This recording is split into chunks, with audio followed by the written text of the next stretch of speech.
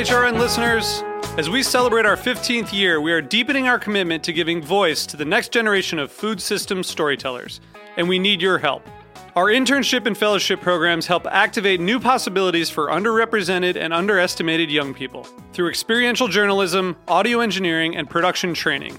Through these unique programs, HRN helps food equity stewards build essential workforce readiness skills that expand their potential and foster economic mobility. Please consider supporting these critical programs.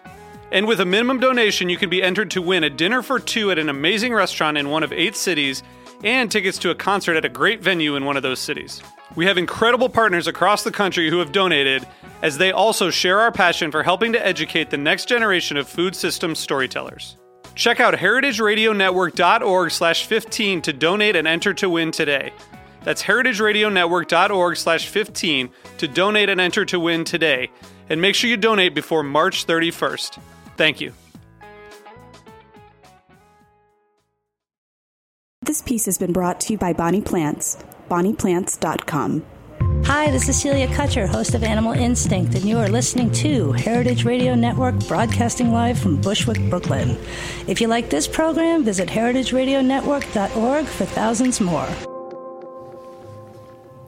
Is there a reason why we value some cultures' foods more than others? Interesting question. We'll talk about it today on A Taste of the Past.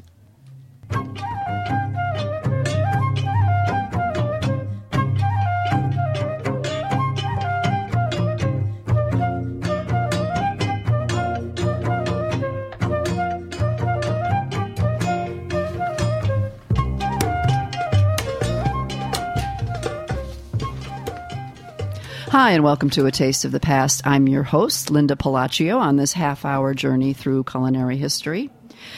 And, since the 1850s, there has always been a high percentage of foreign-born workers in food-related occupations in American cities. And that has persisted, and it is true today. And yet, not all of these people are restaurant owners. Not all of them serve the food they know, but many do. And that's a whole other issue as well. I'm very happy today to have with me Krishnendu Ray to talk about his newest book, The Ethnic Restaurateur. Krishnendu is an associate professor and chair of the Department of Nutrition, Food Studies, and Public Health at New York University, and president of the Association for the Study of Food and Society. He holds a master's degree in political science from Delhi University in India and received his PhD in sociology from the State University of New York in Binghamton.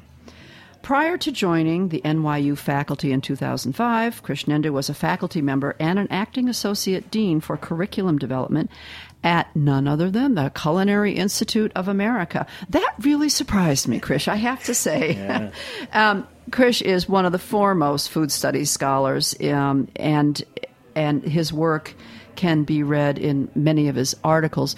And he wrote also The Migrant's Table, Meals and Memories in Bengali American Households, and The Curried Cultures, which he edited with Tulasi Srinivas. Right. And that's on globalization of food in South Asia. And Krishna, I think that Krishnendu. That's fine. I want to call you Krishna That's too. Good. Yeah. That's okay.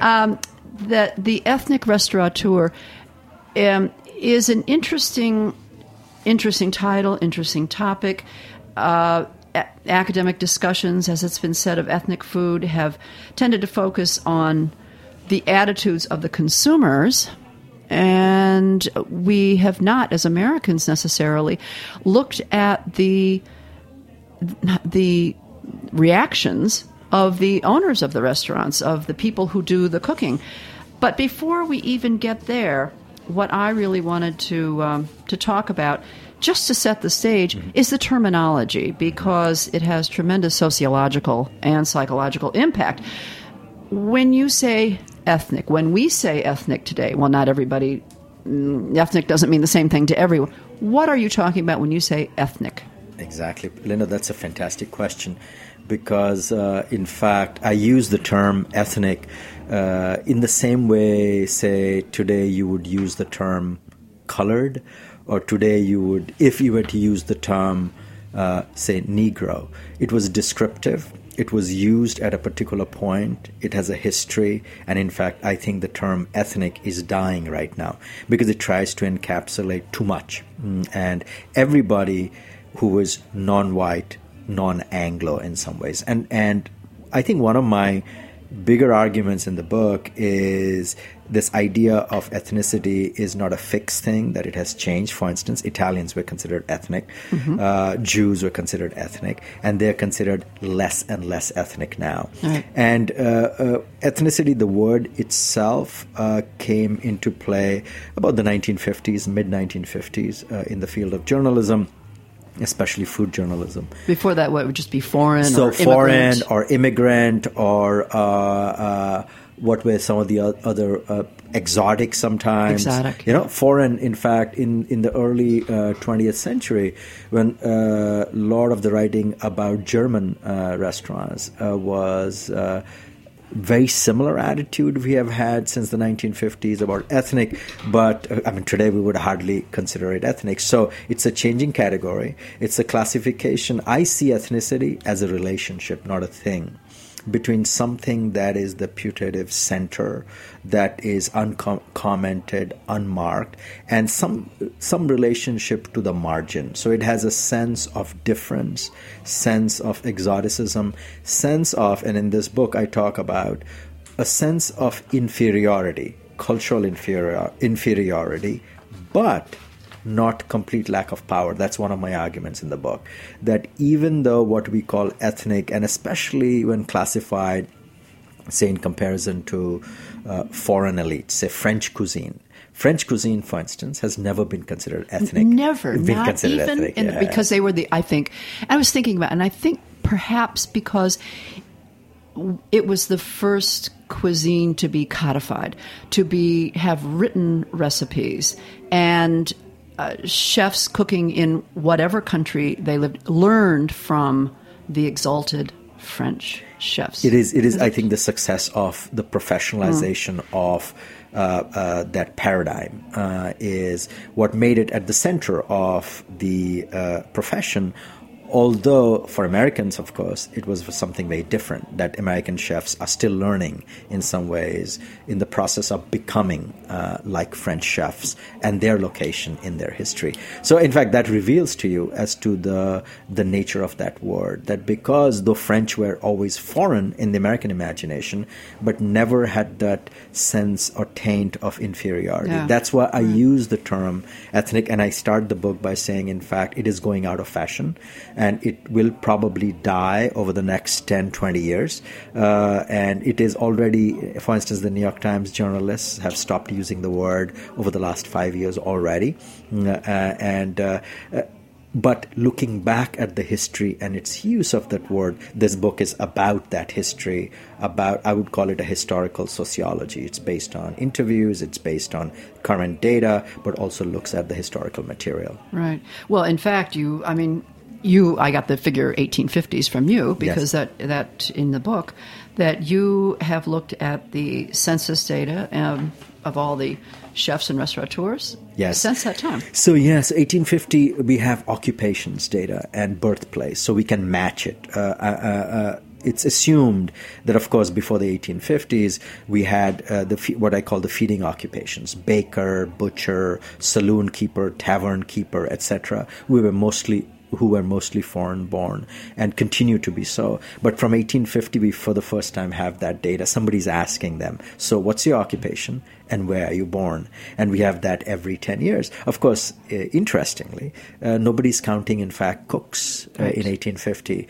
Chefs, of course, are not even counted do not register until the 1980s, which also tells you occupations change. Even American chefs. Yeah, no, exactly. No one is being counted. In fact, cooks were all subsumed under servants until 1910. So then the census category changes, which is called cooks except private. So if you're a private cook, you're subsumed under a servant. And if you're not a private cook, you begin to be counted in the 20th century. And in fact, chefs don't get counted until the 1980s. Well, and that continued the percentage of food workers or workers in the food-related system. I mean, so in New York City, bakers, butchers, saloon keepers, we have almost 80-90%. Nationally, we have about 50 to 45%. Compared to what, for instance? Compared to teachers and lawyers, who are about 5 to 10% are foreign-born. Mm-hmm. They are the occupations that are least foreign-born because they are language-dependent and they are dependent on kind of local laws in the case of lawyers or in the case of teachers. And that's I wanted to bring that up, that we talk on my show a lot about immigration, food memories, what do people bring with them, what do they go to initially is food, because it fills a gap in when something they're missing when they come to another country. Being a professional, and many of them are in the countries of origin, but as you mentioned, because of the language barriers, because of licensing laws, you talk to someone who is working as a cook, he said, well, yes, but I was an aeronautical engineer, back in my country, but I can't do it here. Not necessarily engineers, we do like the brain drain, but but there is, that's an issue as well. Yeah, some of the things that don't translate, right? Partly the credential, partly the work, and it's sometimes that shapes the nature of the food available. Often, for instance, you will see men doing a lot of this cooking, and some of these men, Chinese men, Bangladeshi men, who have not cooked at home, who have not cooked in the old context. So they do it because the barriers to entry are lower. Hence, it also encourages a certain kind of cooking, and what chefs see as unprofessional or non-professional is a better word, non-professional cooking. Anyway, this whole book is a way to think about what happens to a field when it gets professionalized. And so there's been a lot of discussion about the race and ethnic question. Yeah, the restaurant kitchens have been politicized in that regard a lot. Some for good reason in some cases, very many cases. But there's a lot more going on about it. And for instance, one of the examples, I think an important chapter in the book, an important argument in the book is when you professionalize a field, you usually tend to exclude women and poor people who are doing it for free or for cheap. It has happened to every field. And in fact, one chapter in the book compares it to the early history of medicine in the end of the 19th century. Think about gynecology. Think about internal medicine. I think about medical studies done on the white male. Absolutely. And so women were excluded from the field. And partly that is my biggest argument that it hasn't been picked up yet. When you professionalize a field, you put pressure on people who are doing it for free, in this case, women. It has happened in medicine, it happened in dentistry, it happened in school teaching. Today we think of school teaching as primarily a feminized occupation. At the end of the 19th century, early 20th century, it was overwhelmingly masculine occupation. It happened in my profession, in professing, in being a professor, mostly white and mostly male. And then the slow transformation. It happened in dentistry, it happened in law, it happened in journalism. So my argument is the current phase of professionalization in food is in fact linked to why when we make a list of, say, the 100 best chefs or the 500 best chefs, we barely count the women. We barely count, in fact, most people who would be seen as kind of what I call ethnics in some ways. But we do count. We do count Asian men. We do count Japanese restaurants. So it's not only a black and white question or a black, white, and a brown question. That's what's interesting. So today, for instance, Asian men are doing very well, especially if you're Japanese, if you're Taiwanese, but not if you're Chinese mainlander. In none of those lists you see basically Chinese cuisine registering, not if you're South Asian, not if you're Sub-Saharan African. So the argument is this idea of what cuisine and what part of culture counts in this discussion about haute cuisine is restrictive. And it is restrictive in a particular way. It is restrictive in not accounting for women's home cooking. that is a very important argument. It is restrictive in not accounting for mostly peasant cooking until we rediscover it, right. and then inflate it. And becomes fashionable. It becomes fashionable in some ways, the way polenta becomes, for instance, and various kinds of curries, for instance. So it changes. The field is changing. The map of what we value and what we don't value is changing, and this book tries to draw attention to that change over the last 100 years, in a sense, of American history. And as you pointed out, much of this change can be charted to the waves of migration as well. Exactly. So, for instance, the early template of it is, say, the first 20 million or so Northern European migrants, German, Irish, Scotch, English, the shape, in fact, what we understood, we came to understand subsequently as American food, okay, and say butter and dill and meats and dairy and lager beer, and the first template is that. So the flavors that were never prevalent or even existing in this obviously not original in culture. Terms of right. Native American cultures. Right. And then you have between 1880 and 1924 you have another 20-25 million people coming in, but now they're coming in from the Mediterranean, they're coming in from Eastern European cities. So you have the Jewish urban migration from the Eastern European cities, and you have the Italian migration, Greek migration, and so they are transforming our taste, and that is in fact what retrospectively comes to be called the first ethnic cuisine, the bagel, the pasta. In fact, pasta was so kind of different and new that we didn't even know how to spell it in the early recipes, in the early commentary. Macaroni. Or Paste is right, how pasta right. is spelled. Right. Okay, it's born of a paste, and so that settles down. Through the 1950s and 60s. What I think we're in the middle of is the next phase, is the next 30 million or so people between 1965 and now, which has really busted open American tastes, which is largely Latin American and Asian. And of course, both these categories are huge. I mean, from El Salvadoran, Guatemalan, and then if you go even specific closer, Mexican, regional Mexican, Oaxacan, and similarly with Asia, of course, you're talking about Northern and Southern Chinese, you're talking about Cantonese, Shanghainese, Fujianese, and then various kinds of regional Indian cuisines, for instance, are included in this. So what we are right in the middle of is the second great transformation of American taste. And I think that's interesting, that is exciting. No other culture in the world, I think, accommodates as much of this cultural difference as American culture does, which makes American food culture very interesting. And one of my arguments is that American elite should be less defensive about American food culture because it changes compared to, for instance, Americans think French culture is great because the food culture doesn't change. A, that's not true. Yeah. B, it changes relatively slowly. I think probably with some rhetorical excess, I would say American food culture changes every 40 years, and that's a good thing. Absolutely. Well, in fact, and what are we but a nation of immigrants? I mean, so that to call a particular food ethnic is what we should all be.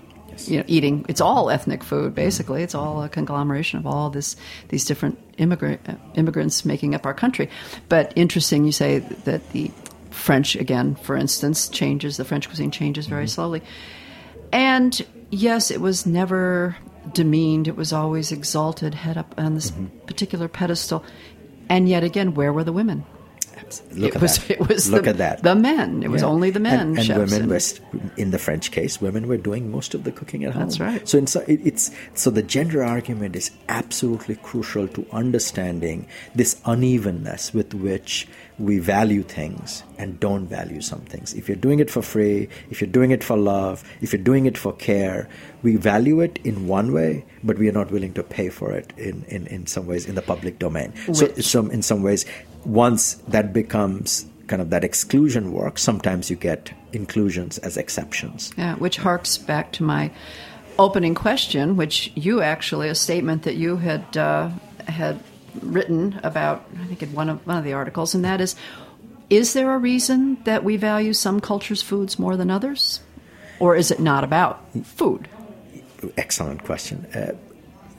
One of the interesting things when I map, I do two things. I map popularity of certain foods. So we count the number of times you have, say, Chinese restaurant, Chinese food mentioned, or Italian food or Jewish food mentioned in any of the major American newspapers, or these various guidebooks that emerge in through the 1950s, 60s, 70s, like Zagat's and Michelin, etc. What you get is there's a measure of popularity. So there's a lot of noise. For instance, Chinese food is a good example. There's a lot of discussion about it, but a lot of the discussion is how terrible it is, or how MSG makes me sick, or how filthy it is, and some of it is also how interesting it is and how new it is. Okay, and so so I try to count these things by measuring a kind of a popularity. Then I look at price to count prestige. If price is a surrogate for prestige, what happens? And what happens is this: of course, French does very well, or what used to be called continental does very well. It's a cuisine that is dying right now. I think by the last count there were 5 very expensive, stuffy, old school, old-fashioned. Yeah, and maybe it'll come back. I mean, there's the funny thing about fashion is it kind of there's a retro quality to it too. Italian food has been obviously climbing in terms of average price. Okay, you can do well in a cheap Italian pizzeria, or you can do well in a fancy Italian place. That's relatively recent. That's about since the 1970s, again with some exception. New American cuisine, the idea that this is something new, that Americans have a cuisine, Americans have chefs who work in that domain, is again emerging, I would say, since Four Seasons, since, of course, Chez Panisse. You can say you can give it a symbolic date, 1971. About mid-70s, early mid-70s. Yeah, exactly. And then that begins to register in some ways. Japanese, that is interesting and fascinating, which leads to the question, what is it? Japanese restaurants become some of the most expensive restaurants, most prestigious in terms of food, and I think it has very little to do with food. It has to do with the respect we have for the Japanese economy and Japanese culture in general. So my argument there is, it's a depressing argument that in fact culture follows capital, and China is the opposite.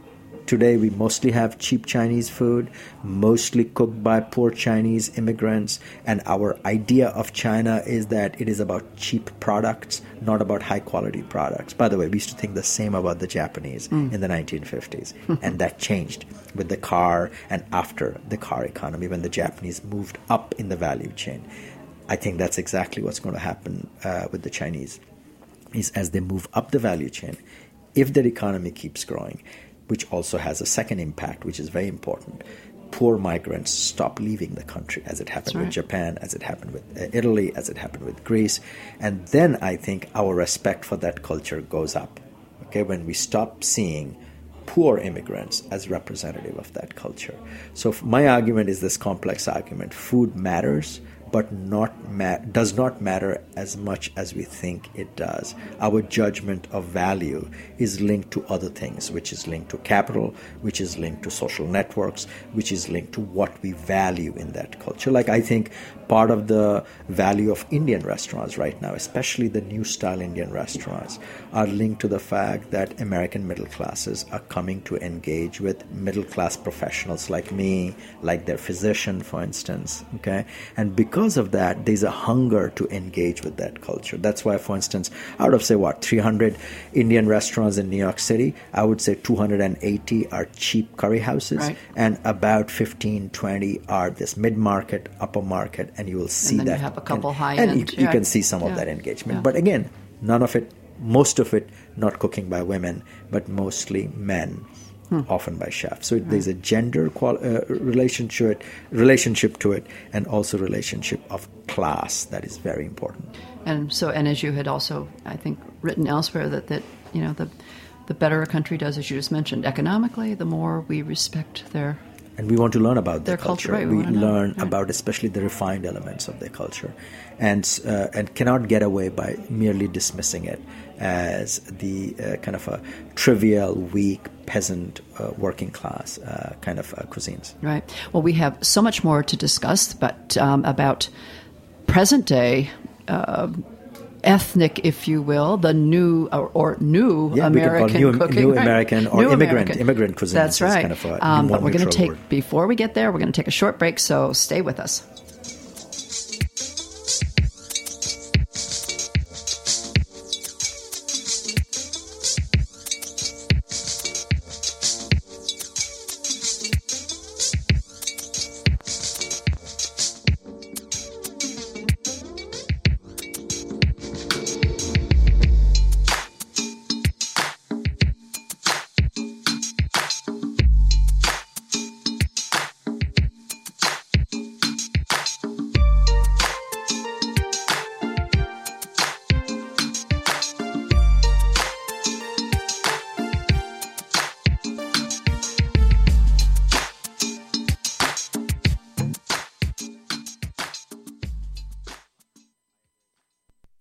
It's not just your garden. It's the way you live. And there's so much to know. But you have help. Bonnie Plants. Now with Bonnie's app, Homegrown, you can learn about veggie and herb varieties, track and record your garden with photos and notes, share on Facebook and Twitter, and so much more. How'd you ever grow without it? Get Homegrown with Bonnie Plants for iPhone and Android. The more you know, the better you can grow. With Bonnie. Hi, we're back with A Taste of the Past, and I'm speaking with Krishnendu Ray, the author of The Ethnic Restaurateur. And Krish, you were just talking about Indian restaurants and how still primarily they tend to be the cheaper across the country. Mm-hmm. And in fact, all these restaurants we talk about, it's now coast to coast as far as the immigrant population and the foreign cuisine that they bring. And interesting for you, studying sociology in general, and I don't think it was always about food. What led you to food? You came here as a young student, okay? Yes. Hungry for food, maybe? No, exactly. I mean, it's a good way of thinking about, in fact, also the larger argument I'm making. I came to the United States as a graduate student. And my work was supposed to be on the reason the only place I applied to was SUNY Binghamton is because it had a very, very interesting group of professors working on development and underdevelopment in terms of economic development and underdevelopment. And my work was supposed to be on economic development and underdevelopment. That's the only place I applied. I got in. I was lucky to get in. I got 5 years of funding, and I came to United States. And of course, soon enough, I was assaulted by nostalgia. And nostalgia through food. And my first revelation, it shouldn't have been a revelation now looking back, was that I don't know how to cook. I don't know how to cook Indian food. And the second was more, which changed my work, which was, wow, I don't know how to cook, but I had never thought about it. And all the work of all the women and the servants had been invisible to me. And so that one was my biggest realization. Says, wow, I was supposed to be progressive. I was doing all this radical politics, working on minimum wage issues, etc. in India. But all this work that had gone into feeding me for 25 years or so was invisible to me. So that I said, wow, that's invisible. So I went and talked to my advisor. I said, I think I'm going to work on food. And I had just read Laura Shapiro's Perfection Salad. I was like startled by its beauty. I had read Cooking, Cuisine and Class by Jack Goody, an anthropologist working in Africa. And I went to my advisor. I said, I want to change my dissertation on food. He says, very interesting. Don't do it. No one is going to give you a job. And of course, he was right in that context, but the world changed. For instance, then the Culinary Institute of America advertised in the Chronicle of Higher Education for the first time for somebody who had a PhD or was working on a PhD on food, and they would like to hire because the character of the Culinary Institute was changed. It changed, yes. And it was imaginative. With a lot of foresight, they realized that you not only need to know how to cook, but you need to understand culture and then questions of sustainability, etc., etc. So my advisor said, apply and see. I said, I possibly can't get that job, but I would be thrilled if I did, because it would be like for a musician to go and teach at Juilliard. For me, that was the excitement.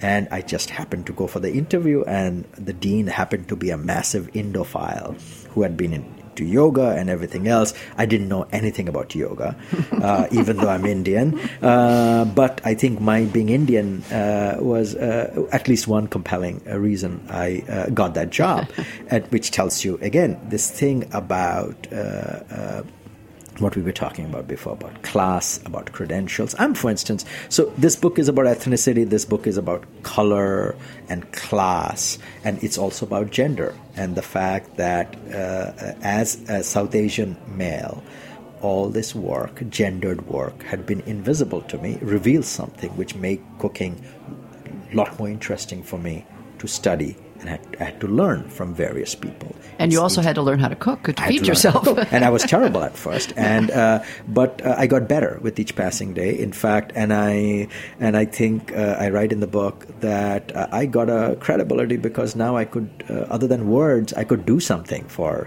my grad students, for my professors, and we started cooking together, eating together. And of course, I was the only one lucky enough to have changed my topic to studying food, so I could now argue about food, and that would eventually pay me back in terms of a job. And so that was kind of fascinating. That's right. You know? That's right. And I'll give you one last related point on that. Is for instance, I'm a very kind of relatively dark-skinned Indian, so when I say color, it has to be seen through the prism also of class. The difference between me as a professor, okay, is what I can say, what I can write, because I can write in English. That makes all the difference. Other than gender, if there's one thing that makes the biggest difference in the restaurant industry, is whether you can speak and write in English. If you do that, you have all the advantages. So my class advantage in that completely overcompensates, takes care of any disadvantage I might have about color, and that's important. No, I think you're absolutely right, and it's an issue that probably a lot of people don't necessarily talk about or think about. Mm-hmm. With you, I think people perceive you first and foremost as a professor. Yes. In your position, and they go, "Oh yeah, by the way, he's an Indian." Yes. And that, because I can play with those languages off my discipline. I get the prestige of the academy behind me. In that sense, I'm just not any immigrant. I'm an immigrant. But I come with certain kind of advantages and privileges. And so this book is about that difference. Okay, sometimes it is color. Sometimes it is not color at all. Sometimes it's class. And sometimes it is neither color nor class. Sometimes it's gender. And one has to be smart enough to look at data and historically and see what counts for what when. That's what this book is about. Yeah, interesting. And it's just to veer off of that a little bit onto immigrant workers.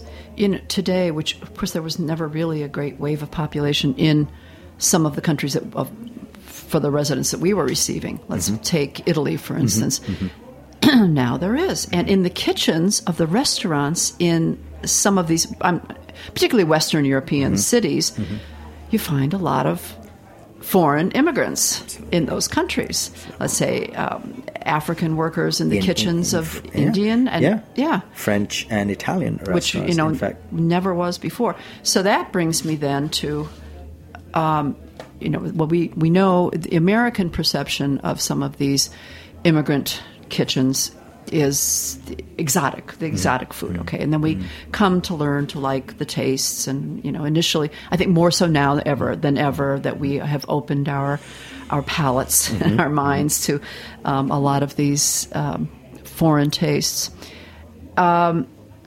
Let's talk about taste and the perception from the other side, the perception of the foreign restaurateur, and looking at the Americans, the American-born, who come into their restaurants and eat the food, and do they, as we always say, they've dumbed it down for American palates, And taste, you talk about taste in two different ways, the literal and the aesthetic. Let's talk about that. Excellent. So I think that's a very interesting thing that's going on right now, which opens up the world of highfalutin aesthetic taste, which is philosophical taste, which has always worked in many parts of the world, including India and in the West, to exclude literal taste, to exclude food. That food is somehow not worth talking about. If you're talking about it, if you're taking pictures of it, we should be dismissing it as food porn. That's why, in fact, I don't like that. But art you can talk about. Architecture you can talk about. Okay? Again, so it has usually been visual or oral. They can hear. Music we should talk about. But somehow, taste, touch is out of bounds. In fact, those are the domains in which literal taste works. And I think this opening up of the discussion, we should not be dismissing this discussion as, oh, that's just food porn. All this conversation about food is trivial and not worth attending to. And one of my larger arguments in the book is that is because, in fact, mostly it is superior men from superior classes, be it in India or in Europe, who have basically theorized away the necessity of discussing literal taste, because it's mostly women and mostly the disenfranchised who were playing with food. So that was not worth thinking about. That was not worth talking about. And we should be talking about the art or the music that only some men and some kinds of men are making or doing. I love that we are now undermining this hierarchy of taste between literal taste and aesthetic taste. And I think that's a democratic opening, and I think that's a good thing, and I think that's a very interesting thing that's happening in American cities and makes it really exciting. It is exciting, and it now with the internet and social media, it is spreading across the world. It is, and it's really putting, I think that's making it a more level playing field as well. People are disputing taste for good reason, and it's a good thing. Literal taste and aesthetic taste, and that's fantastic. It's a whole other topic, a whole other show, a whole other, we can really go into that. But I would be remiss if I didn't. We touched briefly on the politicization of ethnic cuisines, using that word ethnic again. And yes, that should go away soon, and it will. And that is, now we have, because we have so many, the other thing is we have so many second generation, or first generation Americans who are cooking food of their families that they grew up with, and maybe putting their own twist to it. And, very good chefs, no matter what they would cook, very good food, and they're cooking this food.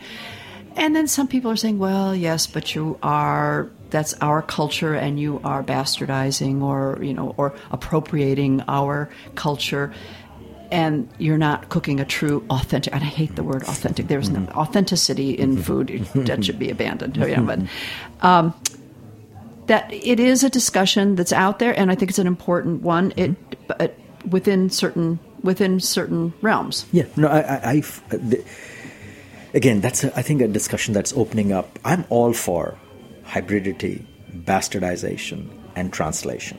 Okay, and yes, it is worth thinking about appropriation, but you don't want to fall into the trap of trying to police the cultural politics of what you're going to cook and eat, and I think that's counterproductive. And the richness of the discussion is precisely because we have this robust opening up of the field, and I think it's symptomatic of that. That's the good side of it. The downside of it is it's kind of twofold. One, it becomes too shrill to be having a conversation that anybody is listening to anyone else, and that has been some of the tragedy of what I've written in the book. People often begin to argue with me about the book without having read the book, because they are kind of there's that shrillness to it that seems to be accentuated in social media, where you want to say kind of clickbait worthy, very dramatic thing and lose the nuance of an argument. So it's worth talking about the cultural politics without turning it shrill. And I think, in fact, creativity enters the world through hybridization. A little bit of this and a little bit of that. That's how we get newness in the world. And translation is a terrific thing, translating other people's food. But we should do translating like we do real translating with words, which is get familiar with the language, get familiar with the literature, engage with the idiom, both the culinary idiom and the linguistic idiom. And these two are connected, in fact. Taste and talk. So a real engagement with another's culture, I think, is welcome and invites real engagement with another. And that is at the heart of an ethical relationship. Right. And also the field of culinary history, I find, has blossomed. I mean, you had people, your professor kind of laughed at you at your intent and try to form an education in culinary history back in the 70s and early 80s, and it was not scholarly. It was not a scholarly pursuit. I mean, you guys were the kind of foremothers of this. And in fact, also think about it. How many women did that? Right. And then also there's an attention to how many men are getting all this attention, including people like me. Right. Okay? Yeah. Which is, gender is very crucial to this discussion. And now that we have such a wide audience for culinary history, people are very, very much interested in it. That relates to the whole thing about the cultural exploration, and you said becoming familiar with the terms, becoming familiar with the language, and I think most people are really very intent upon learning as much as they can about the food that they intend to create or hybridize. That they're not just doing this haphazardly. Absolutely. And that's interesting, and that's promising. And we shouldn't be, it's not productive to be building walls about what you can cook and what you can eat.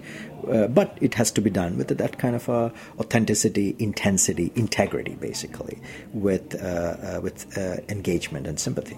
Right. So much to think about. So many interesting questions involved in the whole thought of what a world we live in and what a country we are, that America, and now that has translated to all other countries that, I mean, I'll give you an example. The world's a small place and we travel back and forth. And India is a terrific example. In India, as a middle-class people, we're very close-minded about what we eat. I mean, we think Indians think Indian food is, for instance, mostly vegetarian. It's not true. Most Indians are, in fact, not vegetarian. Most of it is fish and rice culture on the edges of India, okay? From the mountains of India, how many times do we think of Indian food and we think of mushrooms, we think of soy sauce, for instance, northeastern India, okay? Indians are just beginning to engage with Indians who don't come out of the plains, who are not the dominant, what I call the Hindu-Hindi complex of cookery. And so this is true about many cultures, but in fact probably more true about other cultures, that they've been much more close-minded and accounted less for the internal migration and the transnational migration, that Americans have been better attuned to, at least since, I would say, Oscar Handlin's Uprooted, which is this history book. He said, American history is the history of immigrants. Before that, the idea was that American history is a history of the frontier and our engagement with the frontier. And he transformed that field so much so that now, for instance, it is a commonplace to say, well, American history is a history of immigration. Right. And that has transformed the field of food culture too. So we've had a head start on some of the other countries in terms of our food culture. Yep. Yeah. Well, thank you so much, Krishnendu, for sharing your time and certainly all your expertise. I know you've been working in one way or another on this book for a long time, right? And the research is phenomenal, and it's really a very interesting book and a lot of good information. As always, you are very good at sharing and translating that information to the ear of those of us who don't know quite as much about it. And I thank you so much. Thanks for being my guest. Thank you. And thanks for listening to A Taste of the Past.